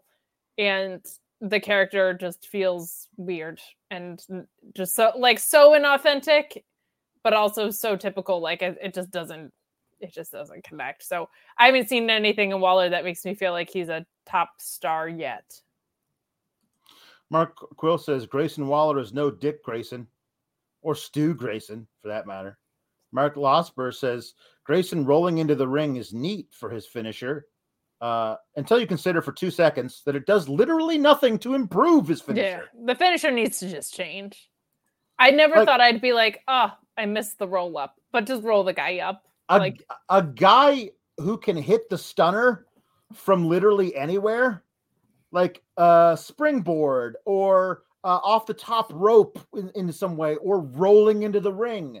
That's interesting. If you can hit your finisher via any way, like, why don't just hit him with a stunner? Like, there's nothing that you do that makes it more impactful when you roll into the ring like that, and it's the only way you can do everything. But listen, the other thing I have to say about this, listen, I was right. It was a terrible idea to have a kid come out and wrestle, because look what happened. He got beat up, and that seems very, you know what they should do? They should arrest that Grayson Waller for child abuse, because you should not hit a child. You shouldn't, believe me. I have wanted to on several occasions. Some of my nieces and nephews have a very smart mouth. Have a very smart mouth. But I always refrain. You should never hit a child. But that Grayson Waller, not only did he hit a child, he ran into the ring. He jumped in a little flippy-do, a little somersault, and then hit him with a stunner. That, I feel like, is at least child endangerment in at least 42 states. And we know, maybe he's in bed with the cops because of the whole restraining order situation. Yeah, you never know. I think there's some corruption at the NXT 2.0. There's cops around. Never in the parking lot. Yeah. We got a little so you're pretty good, A Kid, says Mello, but you'll never be a champ. And then A Kid hits him and runs away. So I feel like they established this little rivalry between A Kid and Carmelo because A Kid's going to win next week. I think. Braun Wagner says, sadly, feels as though Waller might win the title. Mark Losper says, Grayson is Fetch, Vince is Gretchen. And I don't know. I kind of feel like Austin Theory is Gretchen, Gretchen Wieners, and Vince is Regina. That feels like. And Trick Williams says, I'm a hit on A Mama. He got kicked. Yeah, he's the one who got kicked in the head. Yeah, there you go. That's what happened. I'm gonna hit on A Mama. Yeah, like a kid. I'm gonna hit on your mama, but he says A Mama. A Mama. That make you move, Mama. Was that a song 20 years ago, right? I'm so much more entertained by that than what he said. The Nerd Guru says, tell me Grayson Waller won't be Madcap's stooge one day. I mean, that might be a higher ceiling than what he actually has. I'm not sure. Mark Losper says, guys, you know that DDP's Diamond Cutter was the most dangerous finisher because it had an elaborate 40-minute setup to land. It's like the handspring into the cutter situation. Like, it's just... Yeah. It's unnecessary. It's Tiffany Stratton doing those like handsprings into a glorified rear view. Like, they just, some stuff is too flashy for it to make sense. It's like distracting. Joss Weaver says, never hit a kid. It should be a top selling shirt at the merch stand. JB I have never looked at the merch for 2.0. I should do that because criticism. I'm sure it's great. JW Pringle says, whose Blue Chew do I have to take to get Team Kalex merch? Maybe a Linder and Sheeler t-shirt, maybe? As much as Sean hates this bit, I don't think we're ever getting a Linda merch. I might have to like get my own store on PWTs. Yep, what a maneuver. Here we come. What a maneuver. That's right. That's where we're going to go because PWTs is bad for you. It's bad for you and your credit card. Yes, it's bad. It's bad for your credit. Cameron Grimes cut another promo about how he's got to win the NXT championship. The last thing I ever said to my dad is I'm going to NXT stuff. They're setting him up. Why does Cameron Grimes try to make me cry all the time? I'm sorry to interrupt, but his hair. Yeah. He was talking about what his hair meant to him, and they made him cut it, and now he's gonna lose, and he's gonna just have guilt about his dead dad. Oh my God, Cameron Grimes! I wonder if this is gonna make him snap, and he's gonna turn back a heel again. You know, I don't know. Like, I mean, it does feel like A-Kid's getting the victory next week. I think so. Yeah. I don't think Cameron Grimes is taking the pin. And this kind of promo is pointed like he really needs this. Yeah. And when a wrestler doesn't get something that they have said pointedly that they really, really need, usually that causes them to lose it a little bit. So we'll see what happens there. Braun Wagner says, too bad Tony isn't in the ladder match. That title would be perfect for him. I think he will be North American champion one day. And again, I have said this over and over again. He needs to be the Italian American champion. And he will only refer to it as such. And he will talk about how, hey, that's an Italian American stereotype. I don't like that right there. Like anytime that anybody says, hey, Tony, would you like a slice of pizza? That's a stereotype. That's a vile stereotype, and I don't go in for it. I think that'd be funny. We got the Creeds versus GYV, which is good. It's always going to be good. The Creeds are always improving, and GYV are basically the team that they're the tag team version of Roddy Strong. You know they're always going to be great. They're never going to win that match though, and it kind of feels bad that that's what they are at this point. But I did love the way that they mapped out the finish. I gotta tell you, man, I'm always gonna mark out for that ridiculous friggin' unnecessary clothesline, no matter which one of the Creeds does it. The unnecessary clothesline is a thing that I love. It's real fun. So yeah, what do you think of the match before we talk about the post thingy deal? I thought the match was really good. I, as someone who threatens to lariat people for no reason at all, am also a fan of overly intense, unnecessary clotheslines. Mm-hmm. I thought the match was great. GYV is so good. It is so hard to know where guys like him, and now rest in peace, Pete Dunne, like kind of where they fall and what the plan is for them. But they're definitely one of the best tag teams in the world. And there's some sneaky good stuff happening in the tag division on NXT 2.0 that it's just that the booking is so clouded, but there's some really good tag teams. And so that is always good when the work rate is high. I think they had really good chemistry with the Creed brothers. I just don't know what happens next for a lot of these guys. And Mania season is usually a time where that shakes out, right? We get more releases, storylines end, other ones start. So we'll see where people fall. But like, they could do great stuff on the main roster, or they could go and lose to the Usos 47 times in a row. Like, I don't know. So, but I thought the match was really strong. I am very confused about the post-match. I just don't get it. Yeah. So, mostly the timing. Yeah. So again, we'll talk more about this. Both Dusty Tag tournaments have basically been rendered null and void. So the Creeds, they get they're going to get their title match at the same time as the guys that they beat for the tag title shot. But they also got attacked a couple of weeks ago, and they're still trying to figure out who it was that attacked them. GYV again denied it this week. But there's a video that comes up where it's like the SmackDown hacker, because somebody's spray painting something. Like, what are they spray painting?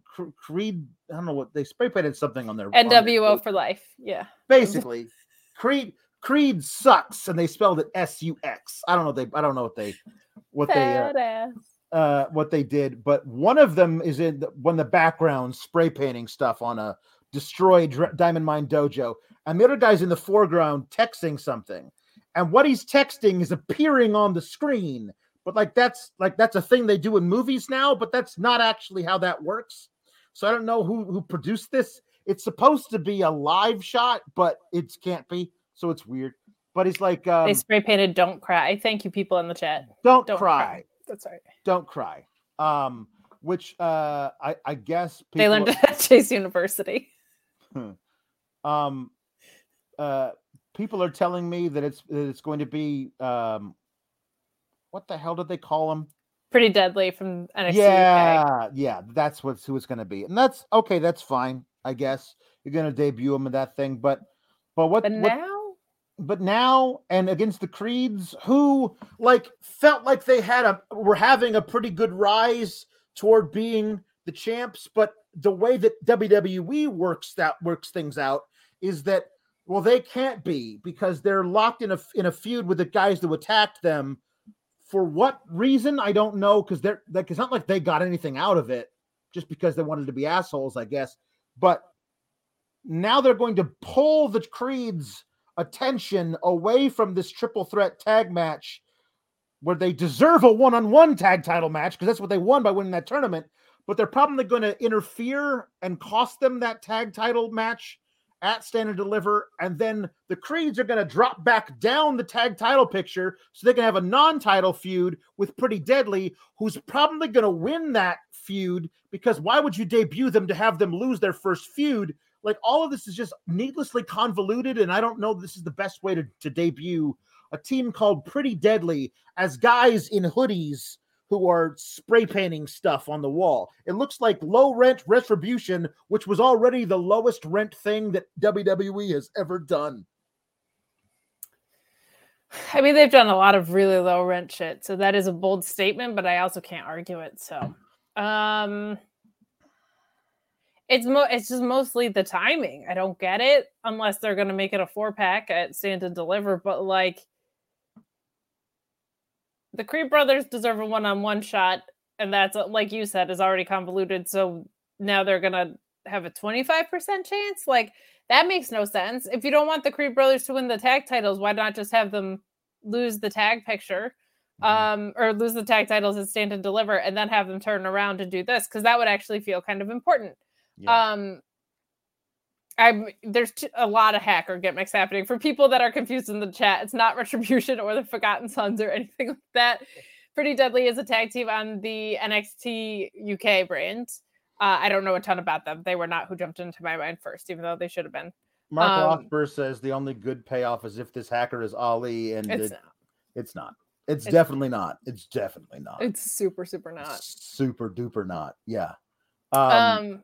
So it's mostly the timing. Yeah. I don't know where it's going, but you're right in that it feels like the Creed brothers were trending up. And it also just feels like, I felt like Diamond Mine had a lot going for it. Like we talked at the top of the episode, it's like it was building in a certain direction. And then it's like, okay, Ivy's not near the title picture.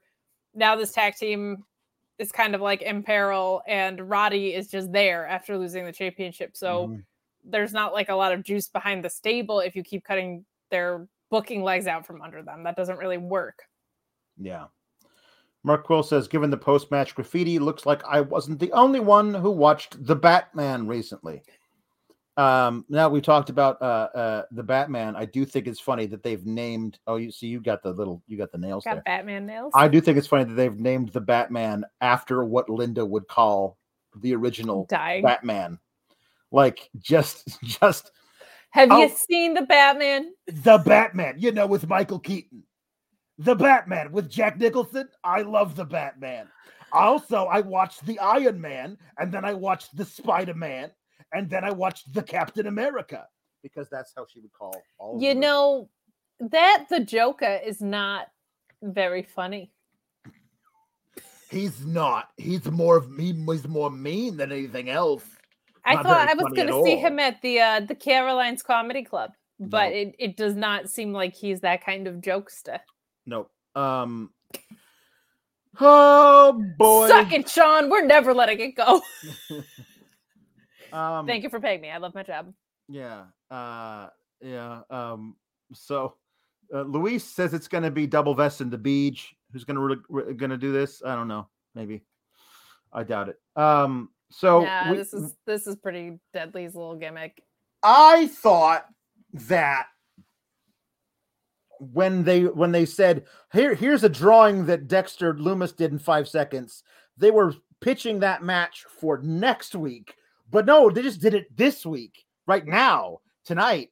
And it was good. It wasn't good for Duke Hudson. I was going to say, it depends who you ask. It was very bad for Duke Hudson. Mark Losper said it's so annoying that the best thing on this show is named after a German U-boat captain. At this point, I think Vince breaks out in hives if he does something genuinely good.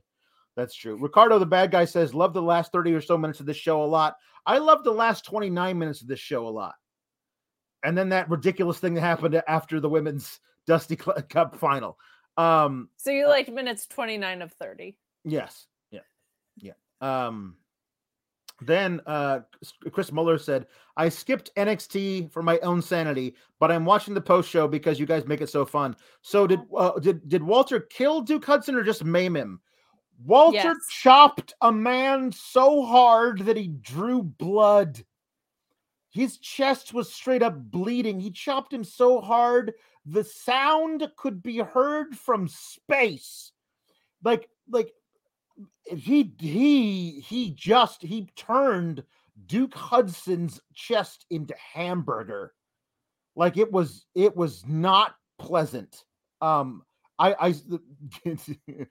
Luis is calling this the match of the NXT year. It felt fairly one-sided to me because every time I was focused on it, it was just Walter murdering Duke Hudson via backhanded chops.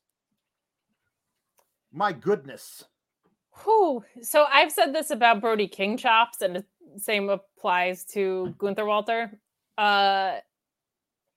When I went to Yankee Stadium and Mariano Rivera was warming up in the bullpen, it didn't matter where you are in the stadium.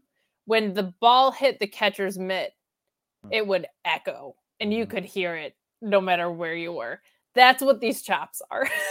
Like, it is nuts. I've heard like color commentators say that the effectiveness of the chop has to do with like the blood vessels coming up to the surface on your chest. And that's why you get not only a nasty handprint, but like it sticks around there. I think he was just straight up bleeding, right? Like it didn't just like come to the surface. Like it was ridiculous. He beat the ever living crap out of him. It was nice to see Gunther get to work the way we know he can work, the way, like the monster that he is built to be. He's so entertaining when it's like this. And I really, really liked this match. This episode overall was not bad, to be honest, but like it did finish really, really strong, I felt like. And not that last minute, but the rest. And it was just nice for this to feel like such an ass kicking. Like this is the monster that we fell in love with to begin with. So yeah. So anyway, he's able to hit the power bomb to beat Duke. And then he cuts a promo about how he's the best guy in NXT. And out comes Larry Knight. And Larry Knight, I love Larry Knight, not as much as you love Larry, but I love Larry. Larry, yeah. And Larry comes out, and I'm like, okay, buddy, I love you. You've lost your last two matches. One of them you lost to Grayson Waller in a last man standing match, and then you lost to perpetual main roster loser. I know he's the NXT champion right now, but he's a perpetual main roster loser in Dolph Ziggler. You've lost two matches in a row, and you come out to challenge Walter, a man who just took a giant dude and drew blood with only his bare hands via blunt force trauma. And that's the guy you might have bit off a bit more than you can chew, considering this is why I hate when you book guys to lose and then be like, I would like a big match, please. And then give it to them, because I don't feel like I love Larry Knight. You haven't booked him to be the guy who's like, I would like to take you on because I think I can beat you. Why do you think you can beat him? You lose matches a bunch of times. Like, I just wish that he should be coming off of victories and ride that momentum into a big match at the pay-per-view or the takeover or whatever the hell you want to call it. Live event. The premium live event. You should always ride momentum into big matches, not be coming off of losses. Or make that the storyline. But it's not. He just comes out being as confident as he ever was. It just feels like you're lying to us, gaslighting us when we've watched him lose matches recently. I am half with you. The only thing I will say is that bugs me more when there's a title involved. Yeah. So, like, this is one competitor facing another competitor, and neither of them have titles, and it's not for a title, and neither of them are on a path to a title. Yeah. So, yes. Is it a big moment because it's Walter? Yeah, like, of course it is. But at the same time, it's kind of in their world that they've created. Him starting a feud with anybody. But what I would have liked better is, and I don't like when all these storylines get tangled, but I think in this situation, I could see LA Knight and Duke Hudson kind of being like friends or in the same camp. So I could see him coming out and in some way inserting himself into Duke Hudson's corner, or like, you know, he didn't know what he was getting into because this match was made earlier in the night, but I will be prepared for you at Stand and Deliver or whatever, just something a little bit more. So I get what you're saying, but because it's not on a path to a title, it doesn't bug me as much. I think there's a significance in facing a guy like Walter, but in their world, right, there isn't. I get it. He does say, I'm going to knock your blockhead off your dad bod, which is not fair to Walter because he has been getting himself into great shape.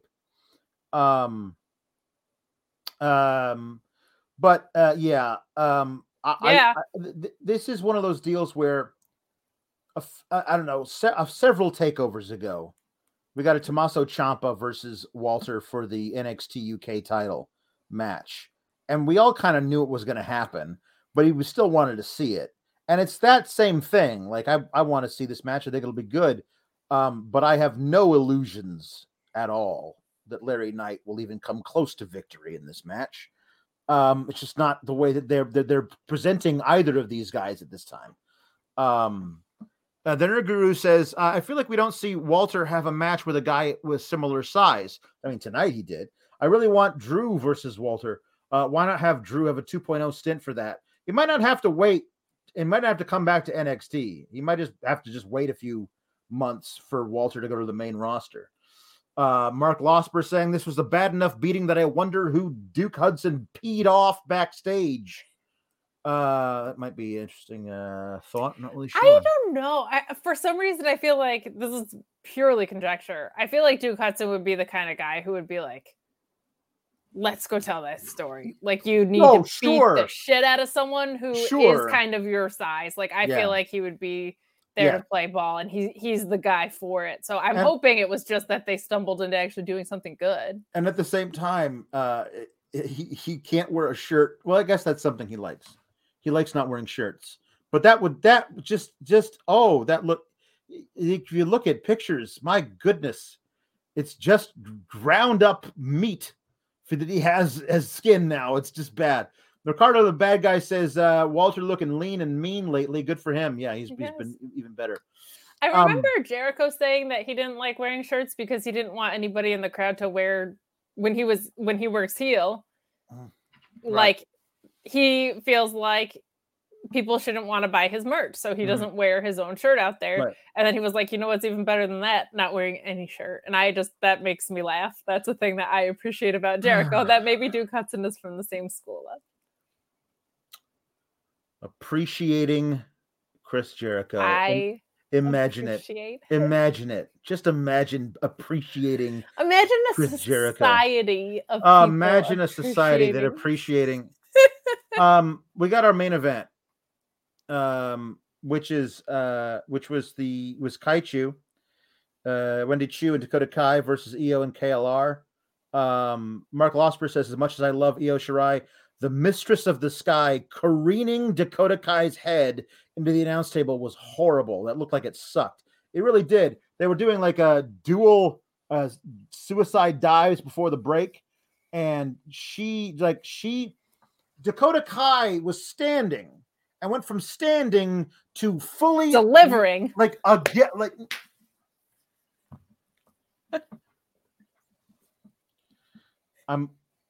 not real, guys.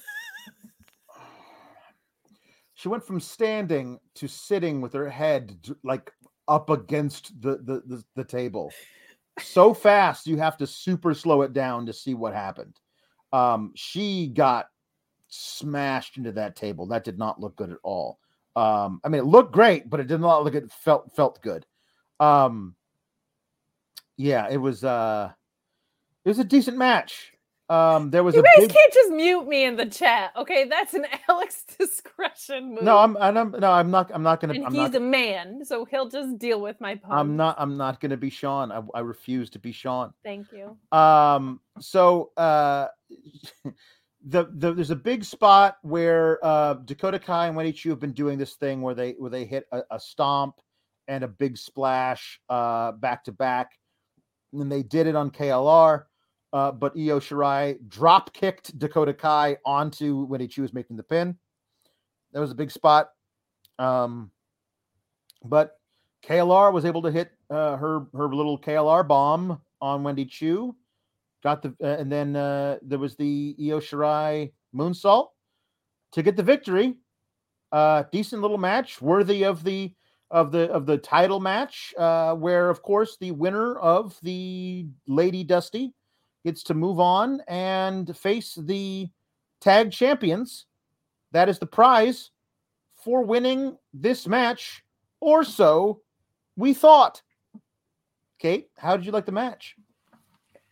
I thought the match was very strong. That one spot aside, that was scary. I know I was making silly jokes, but that is always scary, especially when we saw what happened to Big E last week. It's just never lost on me.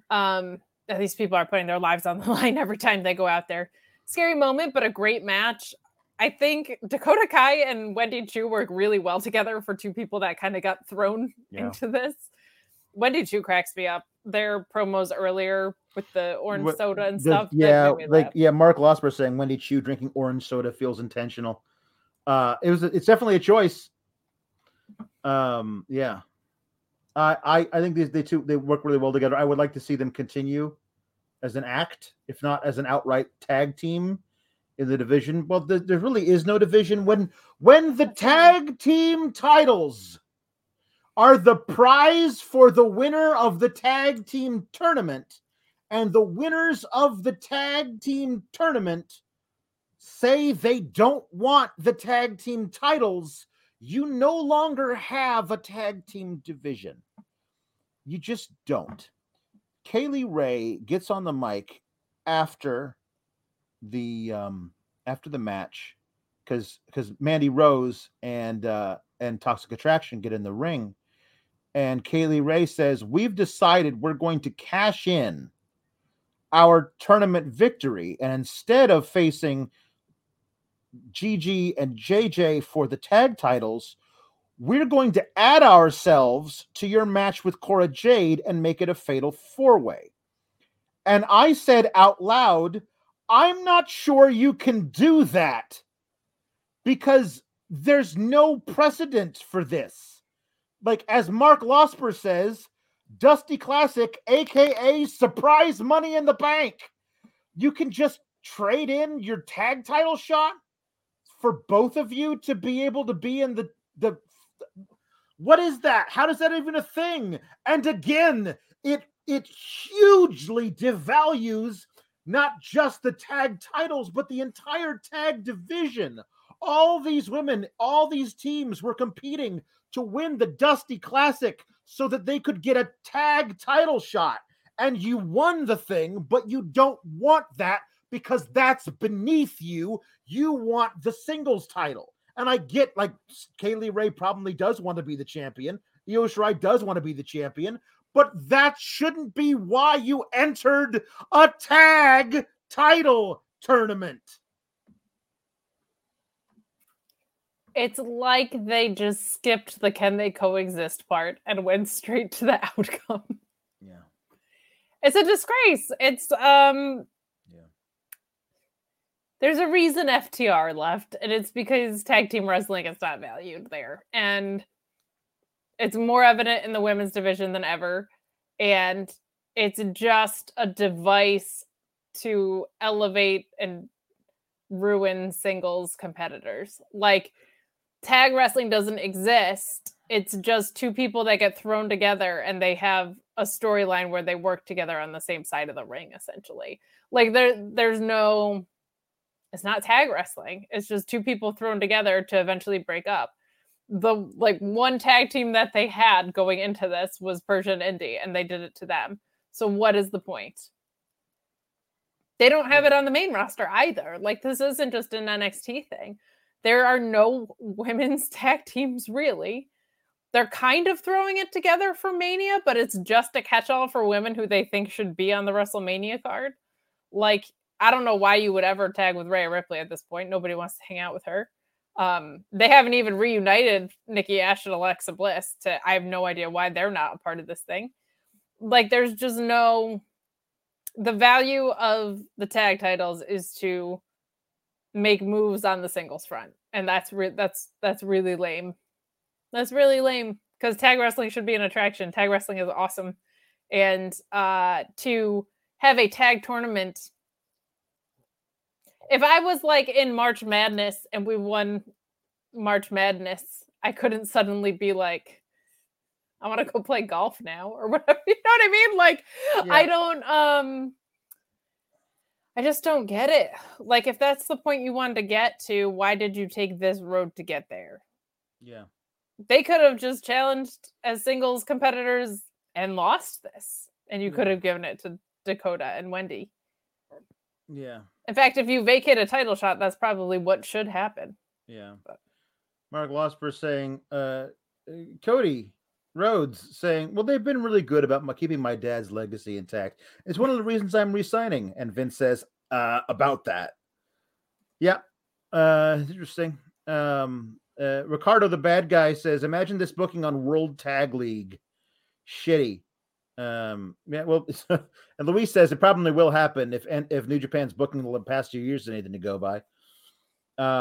Yeah. So we're gonna get they've made it official, by the way. The Fatal 4-Way is happening. Apparently, yes, you can do this, but like it would be nice if that had been like a thing that they'd ever told anybody. That was weird. Remember how Mello like was able to cash in the contract he was carrying the around, at-a-glance title, the at-a-glance title, like that had never been the deal before. Like you said, I would like to face so-and-so champion, and then a match was made, and then you had the match. Not every things are everything. Every time a title is a title shot is on the line in the tournament or a battle royal or anything, is it all just de facto Money in the Banks now? It's a ridiculous thing to do. I don't know. It feels really messed up to do that with a tag title tournament. Yeah. Like they broke both rules with both tournaments, right? You have the Creed brothers go over, and then the losers of that match. So you break tournament rules because now the losers of that match suddenly get the same thing as the winners. And then you break tag title or like tag wrestling rules by just having them decide to be singles. This is so good. Mark Losper says, Seth says, I can't get onto a Mania match. EO and KLR says, we're adding ourselves to a title match. Okay, thanks, bye. Like, wait, if they can do it, why can't Seth come out on Monday and say, I am adding myself to Roman and Brock because apparently that's a thing you can do. Nerd Guru says, I wish Mandy wasn't in this Fatal 4-Way. EO versus KLR versus Cora is fire emoji. I don't even know, man. It's just such a weird thing to do to your tag division. What I mean, I don't even mean this like what tag division? What tag division? Yeah, I know. What tag teams are there? I know. It's Casey and Caden, but they lost in the first round. You know, or second round, I guess. I don't know. So your one tag team lost in the first round and is raving with two like country boys. I don't know. Now we're going to get in your super and humper chats down to the end here. Let's see if I can get it done in 18 and a half minutes. You guys have a lot of humper and super chats. Thank you for supporting us. Also, last call for them. Also, subscribe to FightfulSelect.com. Also, watch Friday because Team Kalex is going to be doing the SmackDown and AEW Rampage. Alex, yes, take it away. So Mark Losper says Vince has surely been inspired by the Andrade Hardy family office storyline, is building his own merger. Look out for the Diamond Stone brand mine soon. Talking also about this Cameron Grimes promo where he says, I got to do this for my dead father. I have to do this. Mark Losper says, unless you deliver on this, the promo is awful. Yeah, it doesn't feel nice, but I don't know. It's a weird deal. All of it is weird. Mark Quill says, too long, didn't read. Batman good, NXT logic bad. Good night, pals. Thank you. I'm glad the Batman was good. So Mark Losper says, it has never been more clear that this garbage promotion for this garbage company needs a GM. Can someone tell these morons this isn't how title shots work? We do have to double down on that, by the way, that there's been no management making matches and suddenly just the management has confirmed matches all of the sudden. And you just get to say anything on TV and it just has to happen. Like, just make it manifest, I suppose. I don't understand. Ryan Lewis says, good job on continuing to be appointment viewing for me, even though I haven't cared about NXT since months before 1.0 died. Well, thank you so much, Ryan, for continuing to watch, even though the product is genuinely awful. Brandon Hagen says, been busy watching a great hockey game between the Oilers and Stars, but I DVR'd 2.0. Is there any reason I shouldn't just delete? By the way, keep cool, Gabagool. The last half hour of the show was strong. Yeah. Yes, it was. And you really need to watch the ridiculousness of Kaylee Ray covered in confetti from winning a tag title shot in a tag tournament say, I don't give a damn about the title belts. I'm coming for a singles title. It's an amazing, absurd moment. Bill says Eddie Kingston breaking when Danhausen called him Edward during a recent vlog is gold. That's true. Mark Losper says it's official. WWE booking is based on The Secret. Just make manifest. Just believe you'll get what you want and you'll get it. Jake Salazar says that's why Corey and Carmella is on YouTube and not USA. Because Temptation Island is just Corey and Carmella, but with like 12 other people included? No, because it's less mundane. They're at least somewhere pretty and go on fun dates. And they're trying to just like cling to this terrible relationship that they're in. Honestly, I didn't know which show you were describing when you just said that. Honestly. It's very funny. Wait, okay, so after Temptation Island, I can't believe this is a sentence that's coming out of my mouth. After Temptation Island, there was a show called The Courtship. I know. And they go into the Regency Rules era, and it's a girl who's dressed like a princess. Her parents and friends are there, totally normal. It happens in a castle. They have suitors, and they have to follow all these rules. And there's like a bottom 6, and they have a last dance. And they have to like say why they deserve to stay. And 3 suckers get sent home. It's so weird. It's so weird and amazing and dumb. Bill says, Dimey McDougal and his bag of dimes. Sounds mellowful. Bill also says, mellowful. I'm enjoying my Vegemite sandwich of omnipotence. Mark Quill says, I rate the Batman 5 stars, but 6 stars if the action took place inside the Tokyo Dome. There it is. Movie was basically building Batman into a better babyface. Yeah, there's nothing it's like, I am vengeance. I'm going to beat you to death. That's definitely Brock Lesnar's version of being a babyface. Come Gotham City. Yeah. Come Tuesday. Bill says JW Pringle is playing the role of Buddy Murphy. I do not know what that's in reference to, but anybody playing any role of Buddy Murphy would be good. Mark Losper saying NXT 2.0 Divas has broken Kate's taste barometer. No. Let me clarify. No. I know that it's terrible. I just still watched it. It's awful. Plus, Jeremy watches it, so now I have something to DM him about because I just haven't been harassing him enough. Yeah. Mark Losper says, I care more about the Stand and Deliver card than I do about the Mania card. They both suck, but at least Stand and Deliver has LA Knight. Mania might have Cody on it, but this useless company can't even tell me if he's going to be there. Yeah, that's true. Mark Quill says, in honor of WWE Smackadillias, have you heard about this thing that they're doing like I don't know, like a their own what Smackadillas or something. It's supposed to be like a I don't know, a food delivery service with like WWE that happens at Mania weekend where like you could, I don't know, it's a ridiculous thing, but Smackadillas is ridiculous when a Snackdown is right there. But Smackadillas, let's get those funny wrestler pun food names. Oh, wait, goodness. What is the service? I'm so confused. Honestly, I don't remember. It's days ago. Keep up with the discourse, Kate. I have no idea. It's a stupid thing done badly. It's a stupid idea from bad creative. Yes, it is. Yes.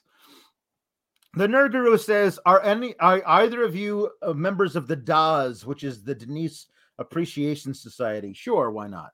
I appreciate Denise. Do I have to pay dues or anything? Yeah, that's my question. Mark Losper says, my tweets are positive when I'm not watching WWE. Kate's tweets are always positive. I wouldn't say always, but I try to be. So if I'm trying 100% of the time and I make it to like 62%, that's pretty good. Mark Losper says, I need keep up with the discourse, Kate, on a shirt. Guys, all of you need to tweet is Sean. Yeah. I don't know what to tell you. We can't do anything. The Nerd Guru says, howdy KLX, Totes did not watch this show, but kind of kept up via your Twitters and Fightfuls, and would love to Karen Billy Regal about this dumb BS. Yes, everybody should Karen Billy Regal, the fake GM that doesn't actually Royal. Billy Royal, of course. Sorry, I read that wrong. Storm and Norm says, I thought Linda and Sheila were twins. How was 2.0? I went to happy hour. It was bad. You went to the happy hour. Yeah. You know who loves the happy hour is Belinda. Not raisedly. No. I took too many. I had too many slippery nipples one night, and it was just terrible. Because after I had 7 slippery nipples, there were 2 more that slipped out, and it was terrible all over the place. That's absolutely Linda's drink of choice. Alan Sales says, step by step is still stuck in my head. Thanks to one tweet. Day by day. All I said was that I hope Cody Rhodes' creative trajectory. Everybody's talking about Stardust and the polka dot singlet and dashing Cody Rhodes. All I want for him is not to have the trajectory of Cody from Step by Step, because that did not go well in script, and it definitely did not go well in real life. Yeah. So, and then thankfully Steven Jensen, who's wonderful and does The Weekender, which you can listen to if you're a Fightful Select member.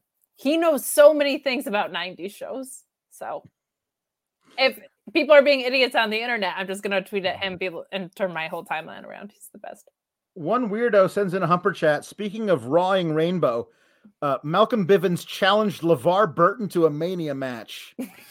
A gem of a diamond. So true. So true. He did. Check his. If you're not following him on Twitter, I don't know what to tell you at this point. Like, it's good content. Yeah. So, hold on. They're saying that Gigi Dolan is injured, I guess.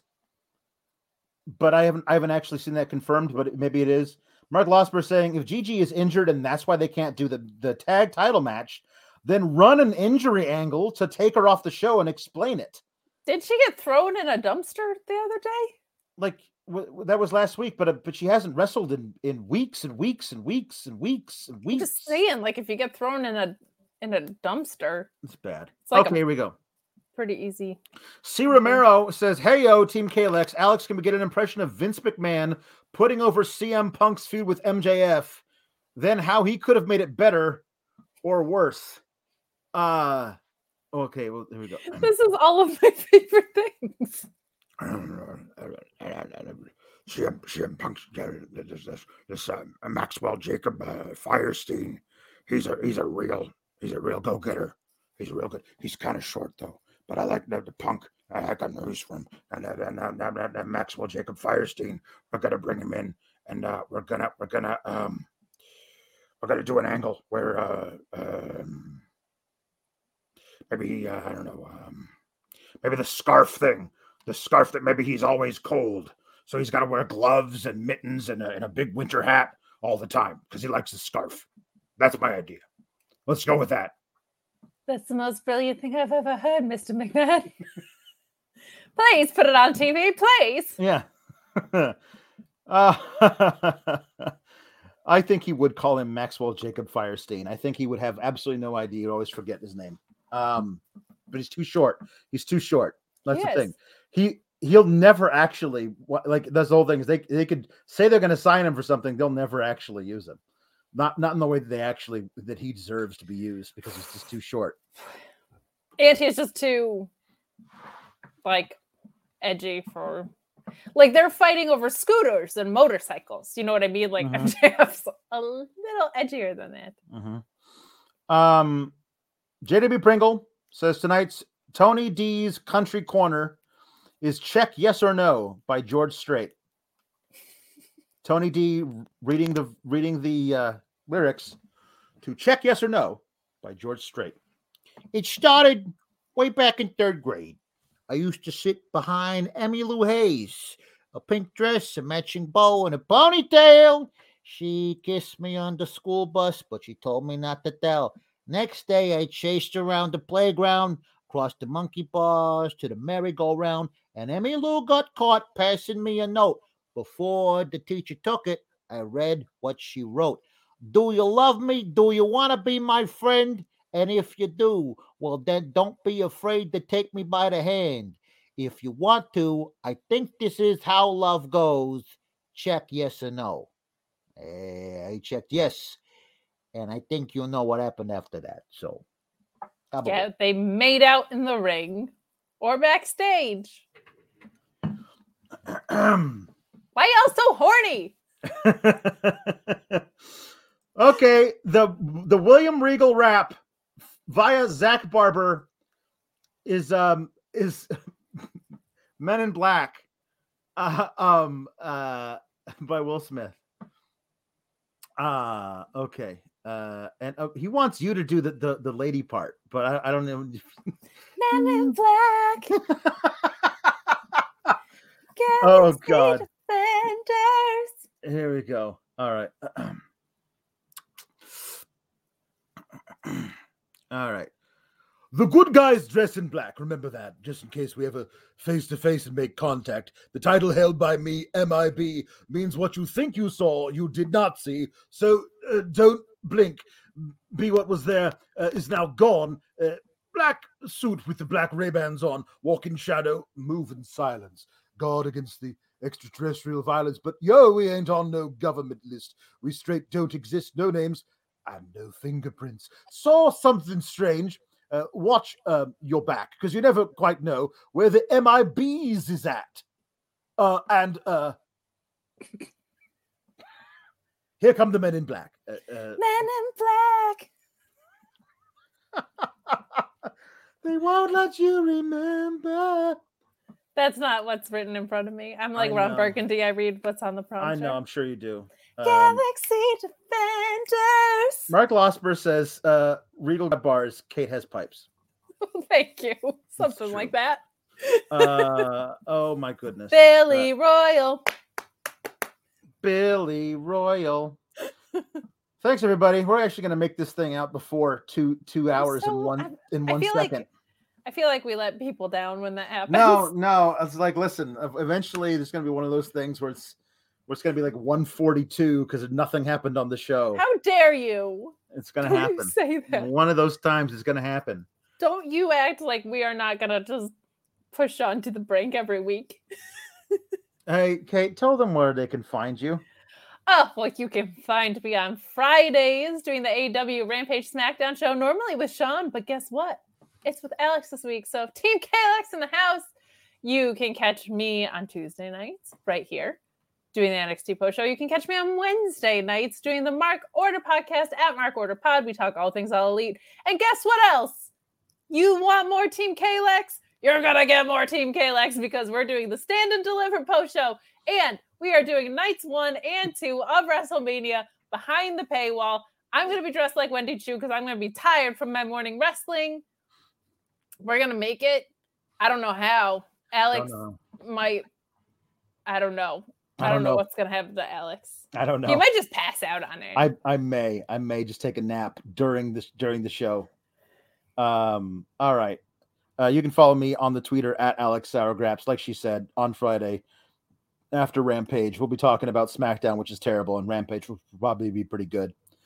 And then on Mondays and on Fridays, normally I do the Sour Graps show reviewing SmackDown and Raw, where I don't like the shows and I tell you how much they suck, and crucially, also how they could be better. But yeah, also tomorrow night, I'll be here with Sean Ross Sapp talking about AEW Dynamite, which looks like it could be a fun show tomorrow. So, my goodness, we should figure out things to do on the show. We should do so much more poster board. We're gonna have to figure out something. Yes, we got to make it good. We got to make this. It's a WrestleMania. We got to moments. We got to have moments. It's got to be stupendous. It needs to be the most stupendous episode of Kalex of all time. Yeah, that'll be fun. Maybe we should get Shamrock Shakes. I don't know if they'll still be selling them in a week, but if we can, I think we should, maybe we should find a way to make our own. I don't know. All right, everybody. I'm gonna find out. Booyaka, booyaka! Shamrock Shake! Keep cool, Gabagool. BetMGM has an unreal deal for sports fans in Virginia. Turn $5 into $150 instantly when you place your first wager at BetMGM. Simply download the BetMGM app and sign up using code Champion150. Then, place a $5 wager on any sport. You'll receive $150 in bonus bets, regardless of your wager's outcome. And if you think the fun stops there, the King of Sportsbooks has plenty of surprises in store. Check out daily promotions, same-game parlays, live bets, and so much more. Download the app in Virginia today and get $150 in bonus bets instantly from your first wager. Only at BetMGM. BetMGM and GameSense remind you to play responsibly. See BetMGM.com for terms. 21 plus only. Virginia only. New customer offer. Subject to eligibility requirements. Rewards are non-withdrawable bonus bets that expire in 7 days. Please gamble responsibly. Gambling problem? Call 1-800-GAMBLER. Promotional offer not available in Washington, D.C.